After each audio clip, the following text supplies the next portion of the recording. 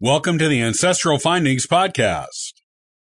The 1860 U.S. Federal Census is the last one taken before the Civil War.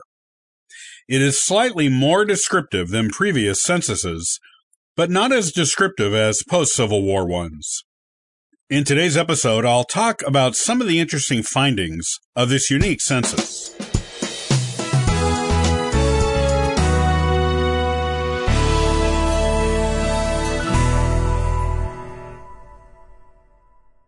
There are few genealogical records in the United States that reveal as much information as a U.S. census.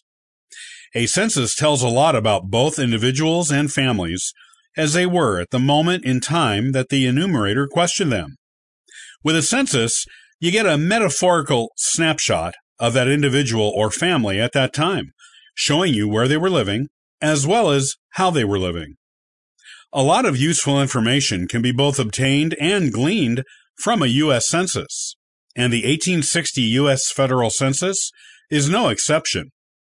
This and the other U.S. federal censuses are the building blocks of American genealogical research and are usually among the first records new researchers turn to after exhausting records already within the immediate family, and after interviewing older family members.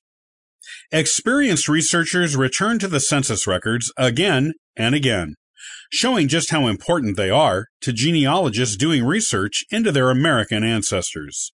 The 1860 U.S. Federal Census was the eighth one conducted in the United States, and it began on June 1, 1860. Enumerators were out in the field taking the answers to the questions they asked until November of that year. The results determined that the population of the United States at the time of the census was about 31.4 million. This was a 35.4% increase over the previous 1850 U.S. federal census. The 1860 population count included nearly 4 million slaves. The nation was already moving towards the Civil War by the time the results of the 1860 U.S. federal census were available to be tabulated. Because of this, the supervisor of the census, Joseph C.G. Kennedy, instructed his office to only produce abbreviated public reports without any graphics or cartography, as had been customary in previous censuses. The exception to this was the production of a cartographic display that included maps of the southern states. These maps were given to Union field commanders. The maps had information on them that was important to the Union Army, including where predominantly white populations were, where concentrations of slaves were, the locations of primarily agricultural areas, and the locations of postal roads and trains. This census was a success for the city of Philadelphia, which regained its former position as the second most populous U.S. city, next to New York City, a position it lost to Baltimore in 1820. However, it lost the title again in 1890, this time permanently to the city of Chicago. Census enumerators for the 1860 U.S. Federal Census were given instructions to record the names of every person in a household, not just the heads of households, something that had begun being done in the 1850 census. Relationships between members of a household were not shown, which was something that did not begin being recorded until the 1880 census.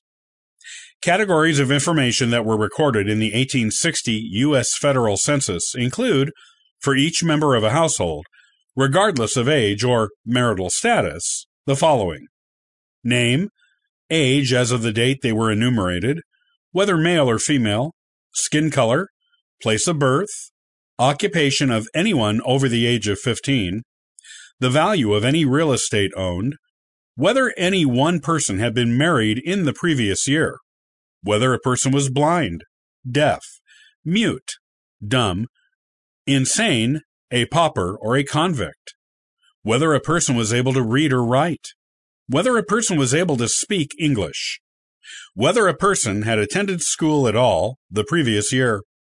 Two schedules were prepared for this census. One was for citizens of the United States as well as residents. The other was for slaves, who were not considered citizens or residents, but rather were classified as property. Other data from 1860 is also quite revealing about what the country looked like at this time in history. As an example, farmers, both those who owned their farms and those who rented them, comprised almost 10% of listed occupations. Among the farming profession, farm laborers who worked for wages on farms they did not own were the largest group, followed closely by general laborers, who performed non-farming work on farms, such as slave overseers and mechanics. In the Northeast, shoemaking was the most common occupation besides farming. Even the women in the Northeast appeared in large numbers in the shoe binding or shoemaking industry. The high demand for shoes can be attributed to the large amounts of farmers in the nation who needed sturdy shoes to safely and comfortably perform their work on their farms. Shoemaking was a rigorous, physical job, and this showed that there was a high demand for such workers in the 1860 U.S. economy. Only a very small percentage of people enumerated in the 1860 U.S. federal census indicated that they had been enrolled in school the previous year. Only 0.02% of the population. This was barely any higher than the 1850 census, which shows that the value placed on education and the skills it brought a person that they could bring to the U.S. workforce was still not considered important or a priority in most families. This would change after the Civil War. Finally, the 1860 U.S. federal census was the last one in which the vast majority of personal and family wealth in the South was held in the form of slaves.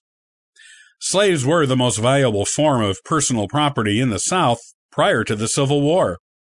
After the Civil War, Southern families had a huge loss of total personal and family wealth, and many of these people and families never regained it through other means. The economic loss was entirely due to the loss of their slaves, who were now considered citizens of the United States and free people. Many former plantations and large farm owners who had relied on slave labor to generate their wealth had to either work their farms themselves or hire people to work it for them.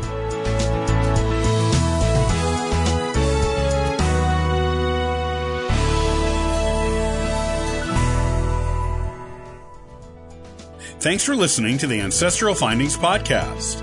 Check out ancestralfindings.com for additional free genealogy resources and weekly giveaways. Happy searching!